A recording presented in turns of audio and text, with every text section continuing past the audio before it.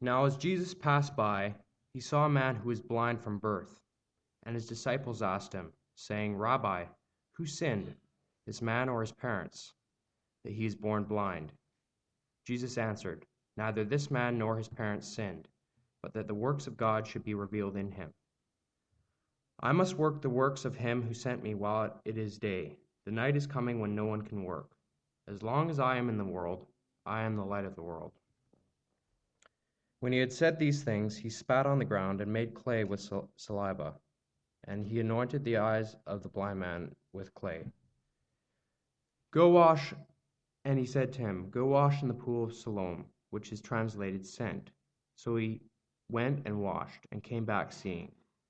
Therefore the neighbors and those who previously had seen that he was blind said, Is not this he who sat and begged? Some said, This is he. Others said, He is like him. He said, I am he.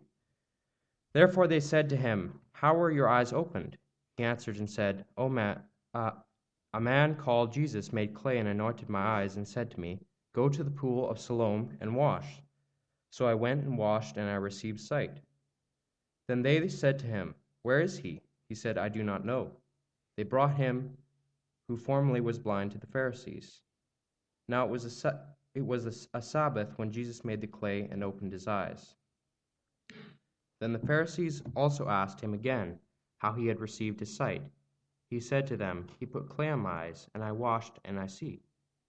Therefore some of the Pharisees said, This man is not from God, because he does not keep the Sabbath. Others said, How can a man who is a sinner do such signs? And there was a division among them. They said to the blind man again, What do you say about him because he opened your eyes? He said, He is a prophet.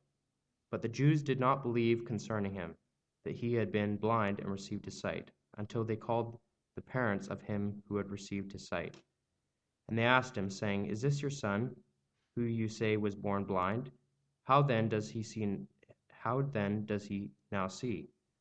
His parents answered them and said, We know that this is our son, and that he was born blind. But by what means he now sees we do not know, or who opened his eyes we do not know. He is of age, ask him, he will answer. He will speak for himself. His parents said these things because they feared the Jews, for the Jews had agreed already that if anyone confessed that he was Christ, he would be put out of the synagogue. Therefore his parents said, He is of age, ask him. So they again called the man who was blind and said to him, Give God the glory, we know that this man is a sinner. He answered and said, Whether he is a sinner or not, I do not know. One thing I know, that though I was blind, now I see. Then they said to him again, What did he do to you, and how did he open your eyes? He answered them, I told you already, and you did not listen. Why do you want to hear it again? Do you also want to become his disciples? Then they reviled him and said, You are his disciple, but we are Moses' disciples. We know that God spoke to Moses. As for this fellow, we do not know where he is from. The man answered and said to them, Why is this a marvelous thing, that you do not know where he is from? Yet he has opened my eyes. Now we know that God does not hear sinners, but if anyone is a worshiper of God and does his will, he hears him. Since the world began, it has been unheard of that anyone opened the eyes of one who has been born blind.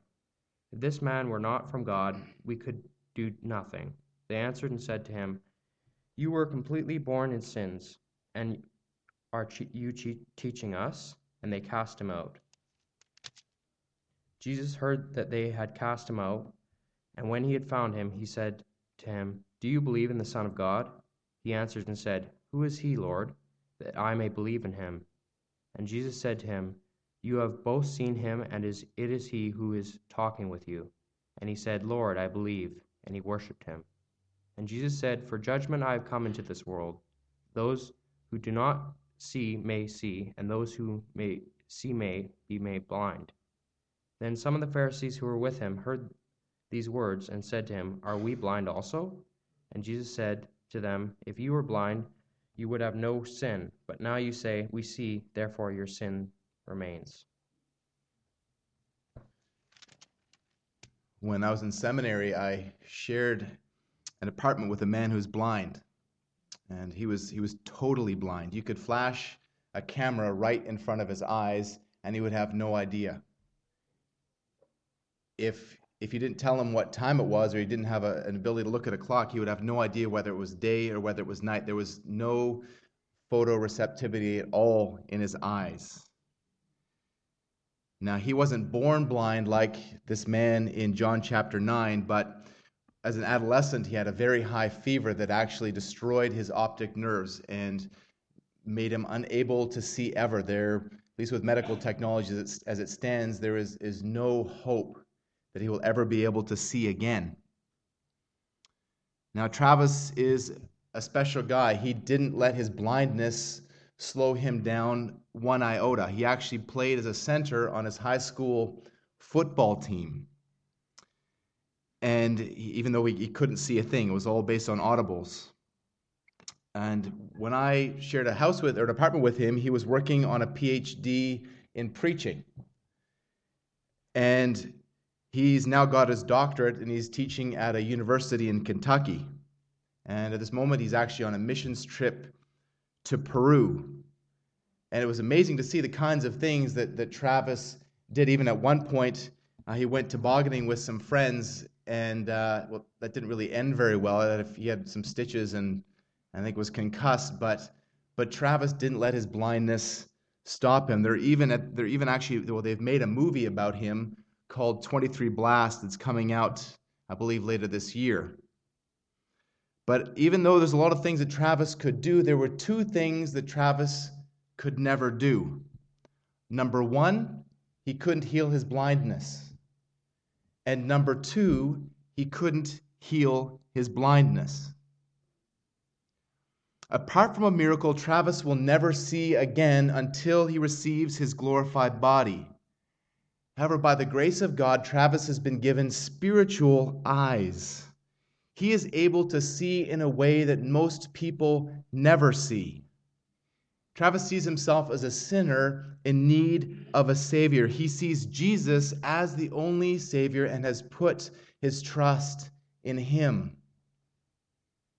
And this is a result of the work of God entirely. And ultimately, this is exactly what the narrative of John chapter 9 is about. On one level, it's about a man who was born blind and receives his sight from Jesus. However, far more importantly, it's about the need for spiritual blindness to be healed, and how the works of God the Son testify to who he really is. D.A. Carson says that this chapter portrays what happens when the light shines. Some are made to see like this man born blind, while others who think they see turn away, blinded as it were, by the light. So this morning we're going to see from verses 1 to 7 how Jesus heals physical blindness. And then next week, we're going to look at the reactions of various people to this miracle in verses 8 to 34. And then finally, in verses 35 to 41, we'll see how Jesus heals spiritual blindness. So here in verses 1 to 7,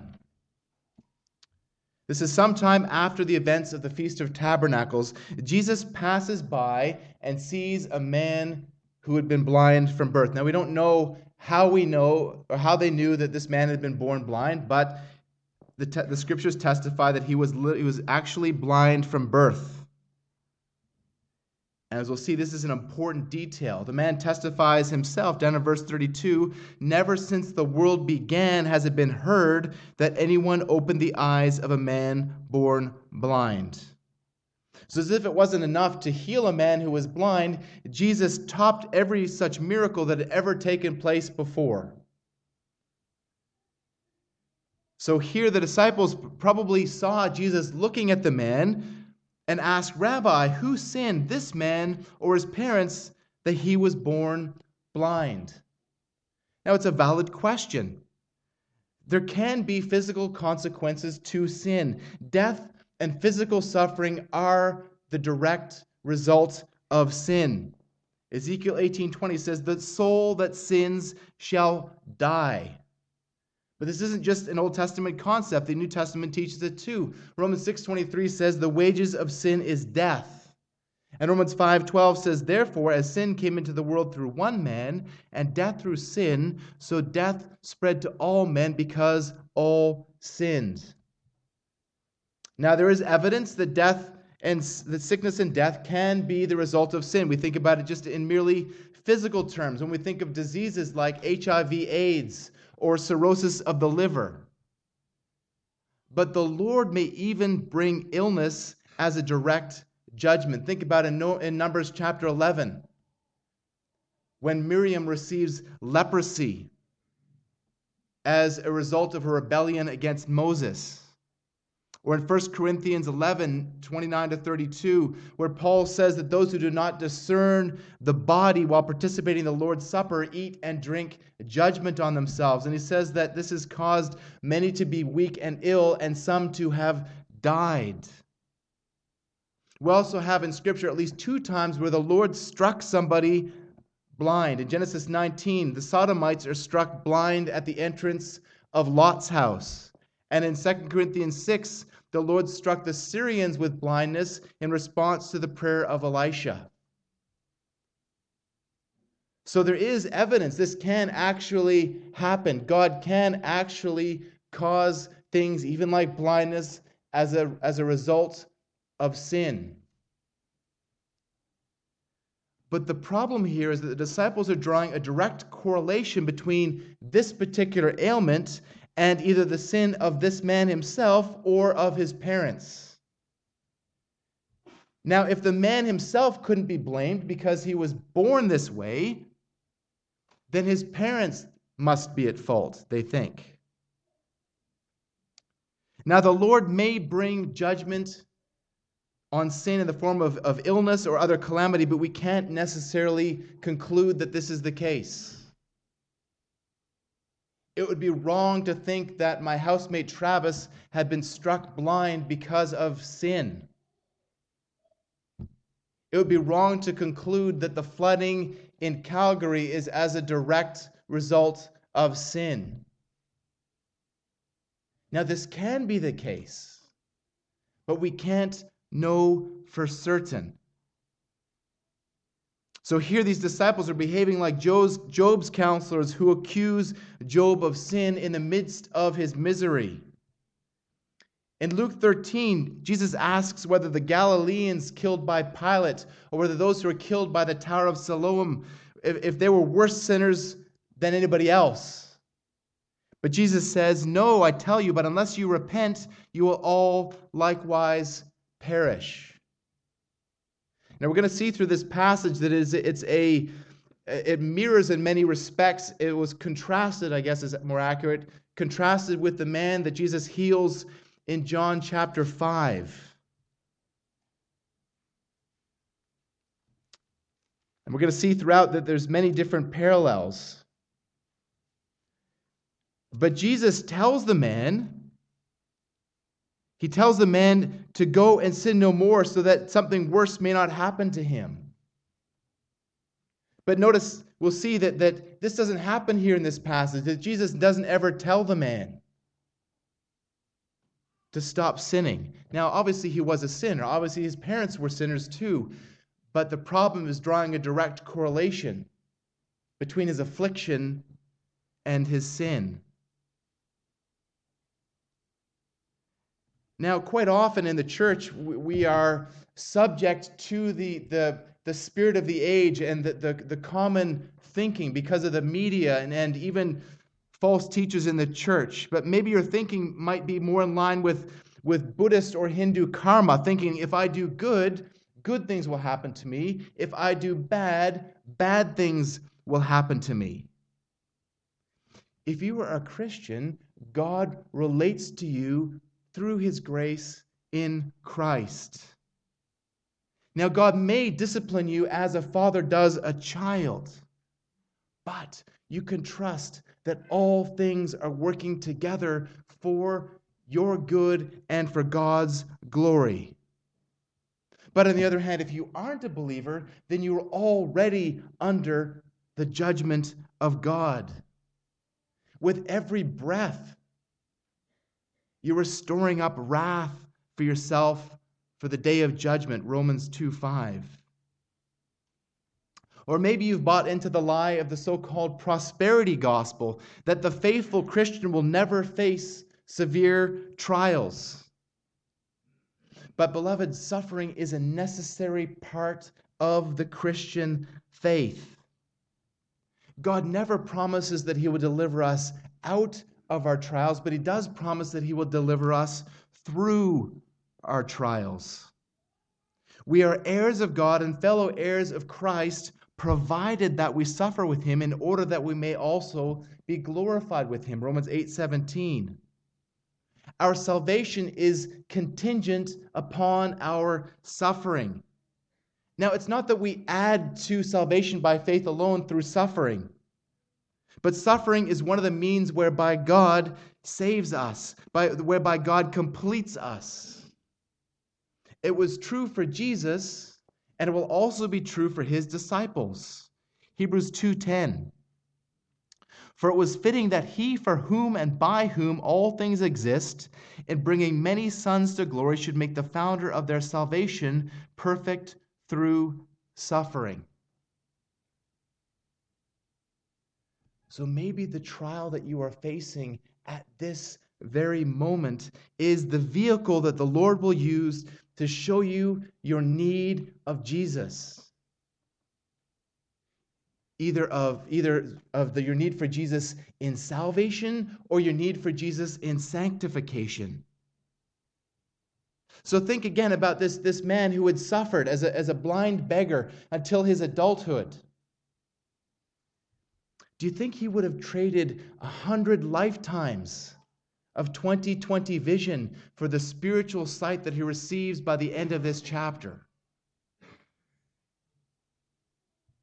Jesus tells his disciples the reason for this blindness in verse 3. It was not that this man sinned or his parents, but that the works of God might be displayed in him. So again, of course, the man was a sinner and his parents were sinners. But the man's blindness was not a direct result of his sin. God was going to do something far, far greater here. In God's greater purposes, this man had been born blind and was allowed to remain that way into adulthood in order that God's glory might be displayed in him. It's kind of ironic, isn't it, that God will use a blind man to display His glory. Jesus says something very similar in John 11:4, when his dear friend Lazarus dies, at least for a little while.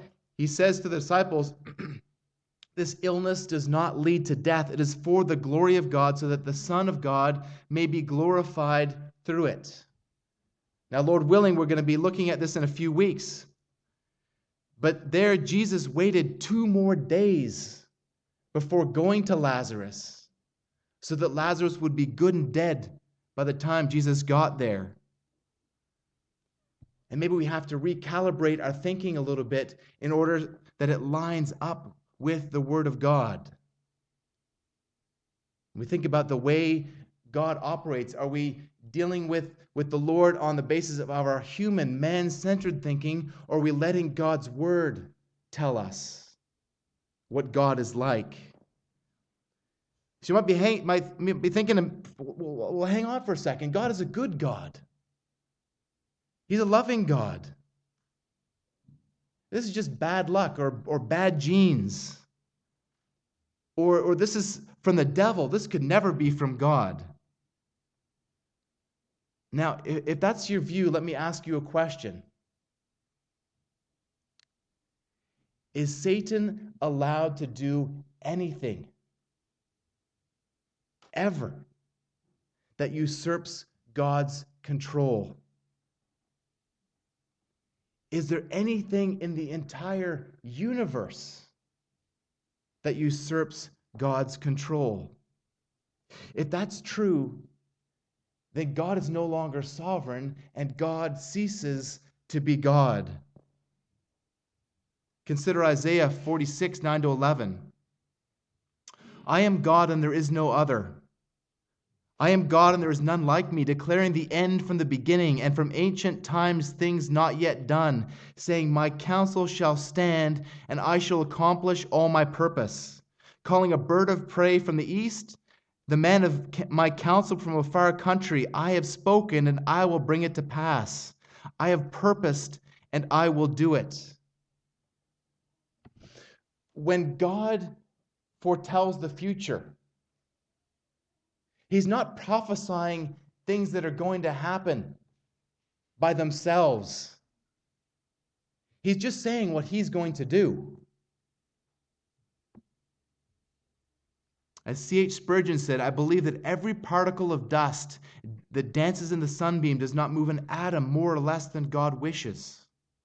That every particle of spray that dashes against this steamboat has its orbit as well as the sun in the heavens, that the chaff from the hand of the winnower is steered as the stars in their courses. There is nothing too big or too small to escape God's control. Nothing. He is the sovereign of the universe. And even though God is not the author of sin, He is sovereign over sickness. So this man's blindness is under the sphere of God's control. God is even sovereign over floods. Hendrickson wrote in his commentary on John 9:3, he said, all things, even afflictions and calamities, have their ultimate purpose, the glorification of God in Christ by means of the manifestation of His greatness. So Jesus is giving the reason here in John 3. He says that this horrible thing, this man who has suffered with blindness from birth until adulthood, suffered these things so that the works of God might be displayed in him. God had a far greater purpose for this man, an eternal purpose. So Jesus continues in verses 4 and 5. We must work the works of Him who sent me while it is day. Night is coming when no one can work. As long as I am in the world, I am the light of the world. Jesus had a specific ministry to perform, the good works which God had prepared in beforehand that He should walk in them. This was a divine appointment. The Father sent Him to heal this specific blind man at this specific time. This was not just some random miracle. Jesus didn't just go along saying, I'll heal that person and I'll heal that person just randomly. Everything that Jesus did was intentional. Everything. Jesus was here fulfilling His messianic role. This is direct fulfillment of the role of the suffering servant. If you'll turn, please, to Isaiah chapter 42, verse 6. The second part of the last part of Isaiah is all about the Lord's chosen servant, the role of the Messiah. In verse 6, we read, I am the Lord, I have called you in righteousness. I will take you by the hand and keep you. I will give you as a covenant for the people, a light for the nations. Verse 7, to open the eyes that are blind, to bring out the prisoners from the dungeon, from the prison those who sit in darkness. And that's why when the disciples of John came to the disciples of Jesus, asking, are you the one who is to come, or should we look for another? He said, tell them this, that the eyes of the blind are being opened, that the deaf are being healed, that people are being raised to life again. This is the evidence that Jesus is the Messiah. And so when He heals somebody, when He heals this man, He is declaring something. He is declaring, I am the Messiah. I am the one that the Jews claim to be looking for. I am God the Son. But he says here that night is coming when no one can work. The time for Jesus was drawing to a close. Darkness was coming. And he was speaking here specifically of the coming time of his crucifixion and resurrection. And think about the last 3 hours of the crucifixion when the land was covered in darkness.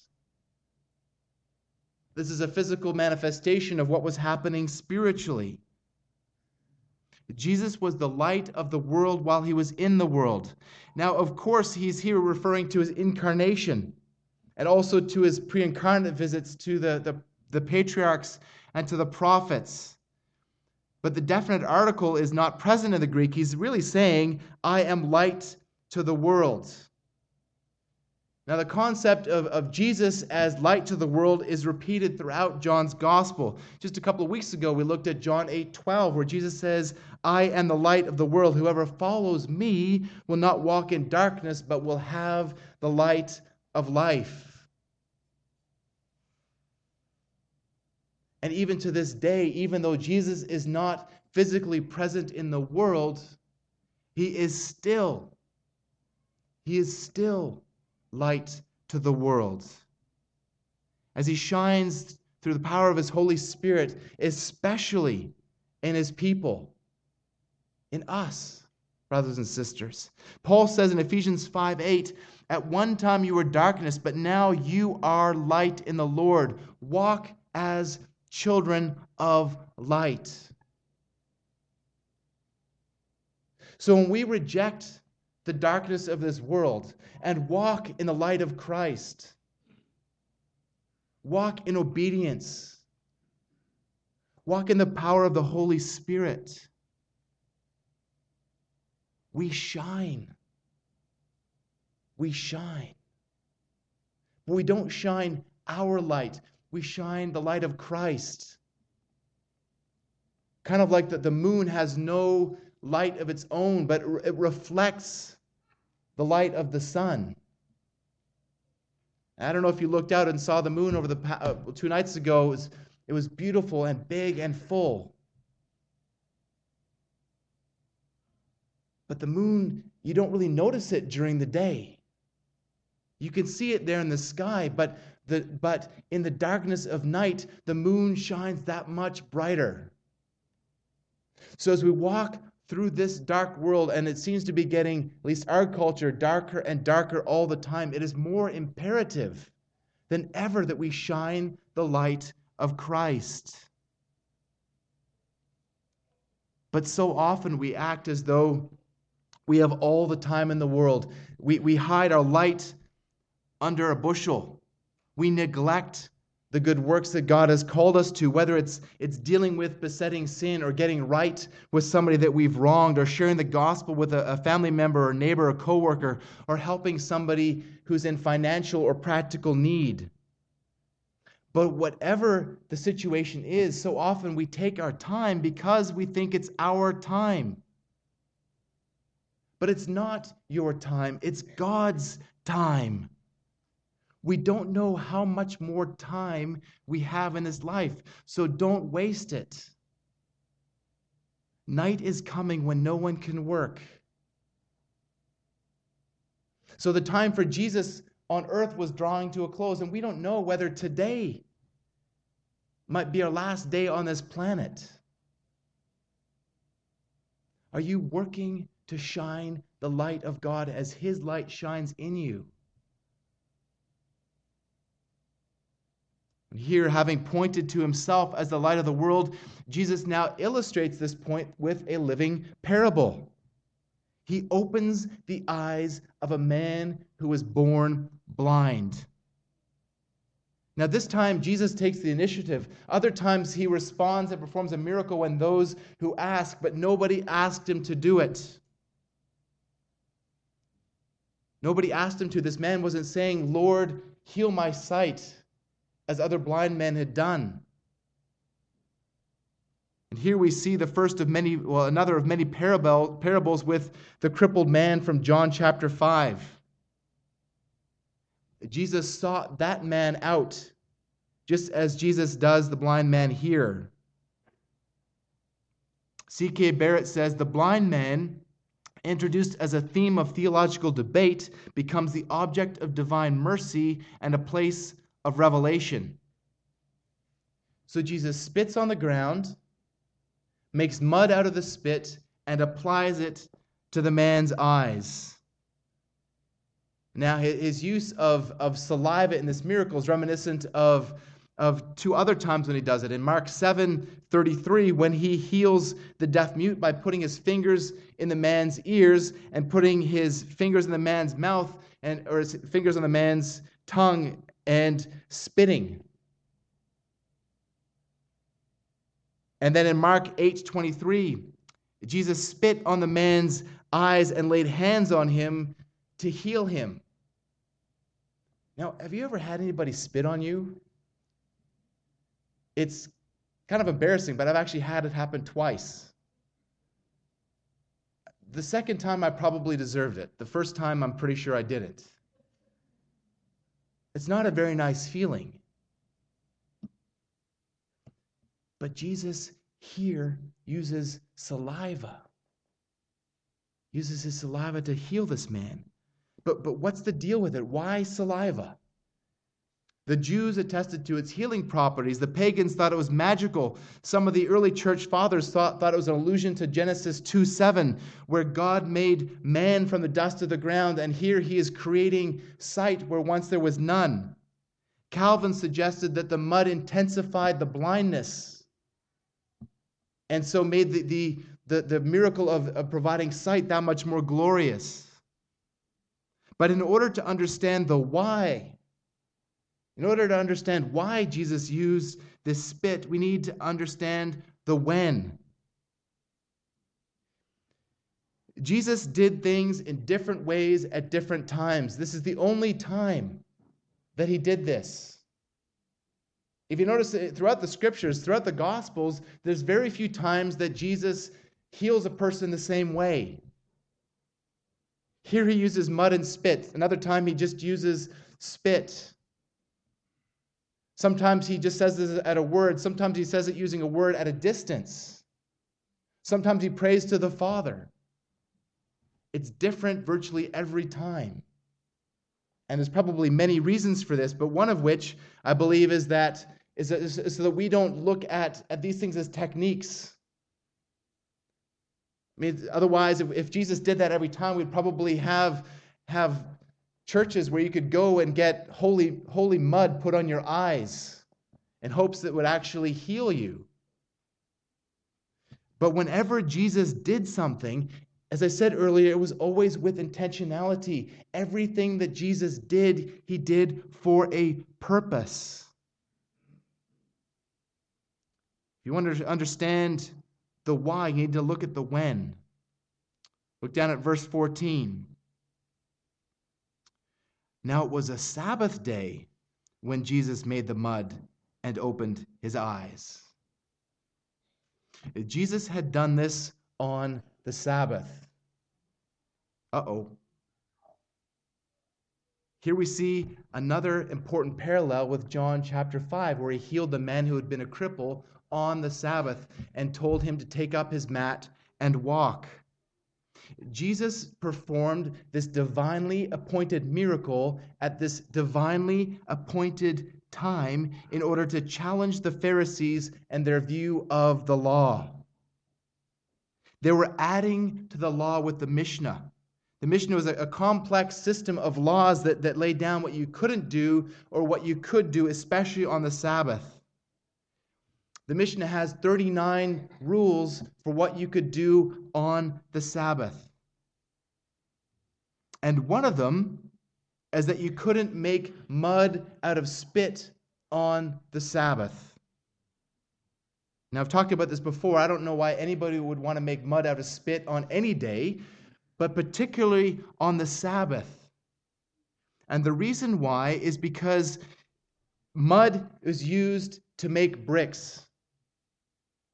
And so making mud out of spit on the Sabbath constituted work and you couldn't work on the Sabbath day. It was okay for you to spit on a rock on the Sabbath day, but you couldn't spit on the ground on the Sabbath day because that was making mud. And that's the degree of the control that these false laws had, the Pharisees had put on the Jews. And so Jesus, by doing this, is confronting those who would add to the word of the Lord. Now, did Jesus have to use mud to heal the man? Of course not. We've talked about this before. He could heal in any number of ways. But he did this to prove a point. He was proving that the Pharisees' system of ethics was wrong. And then there in verse 7, he told the man to go and wash in the pool of Siloam. And again, we're reminded of John chapter 5, which took place at another pool, the pool of Bethesda. But the word Siloam was originally Shiloh. Shiloh. And Genesis 49:10, which is a messianic prophecy, if you please turn with me in your Bible there to Genesis chapter 49, verse 10.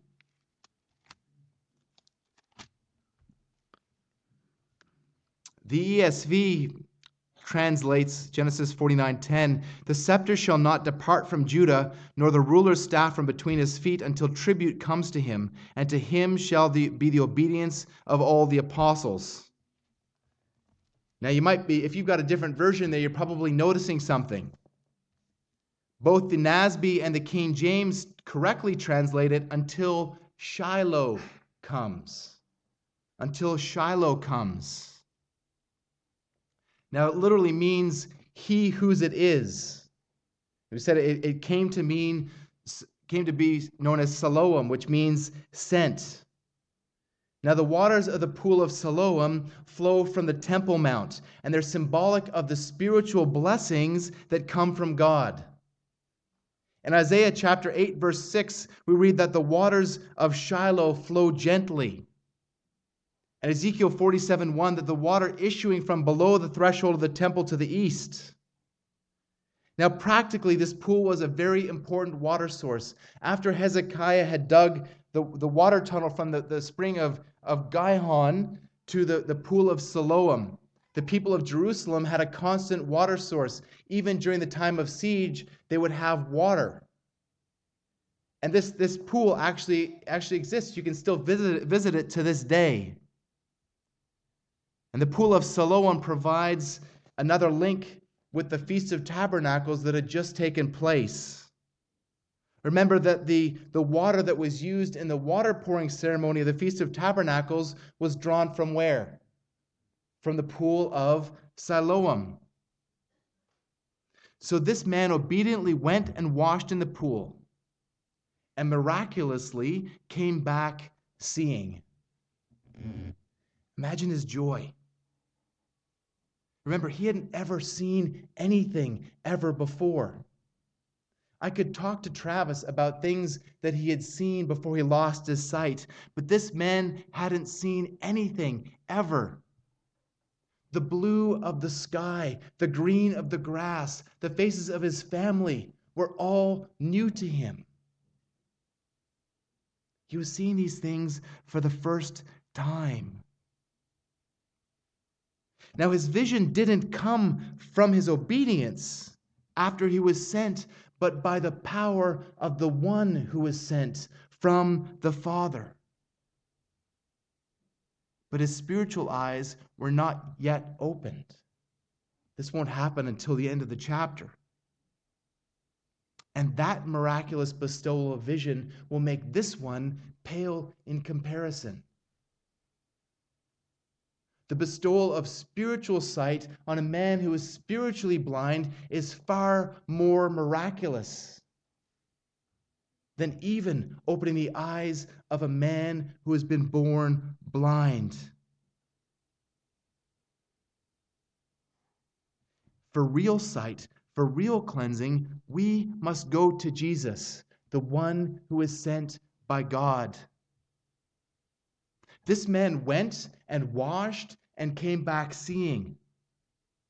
But as we're going to see next week, even as this man saw and believed,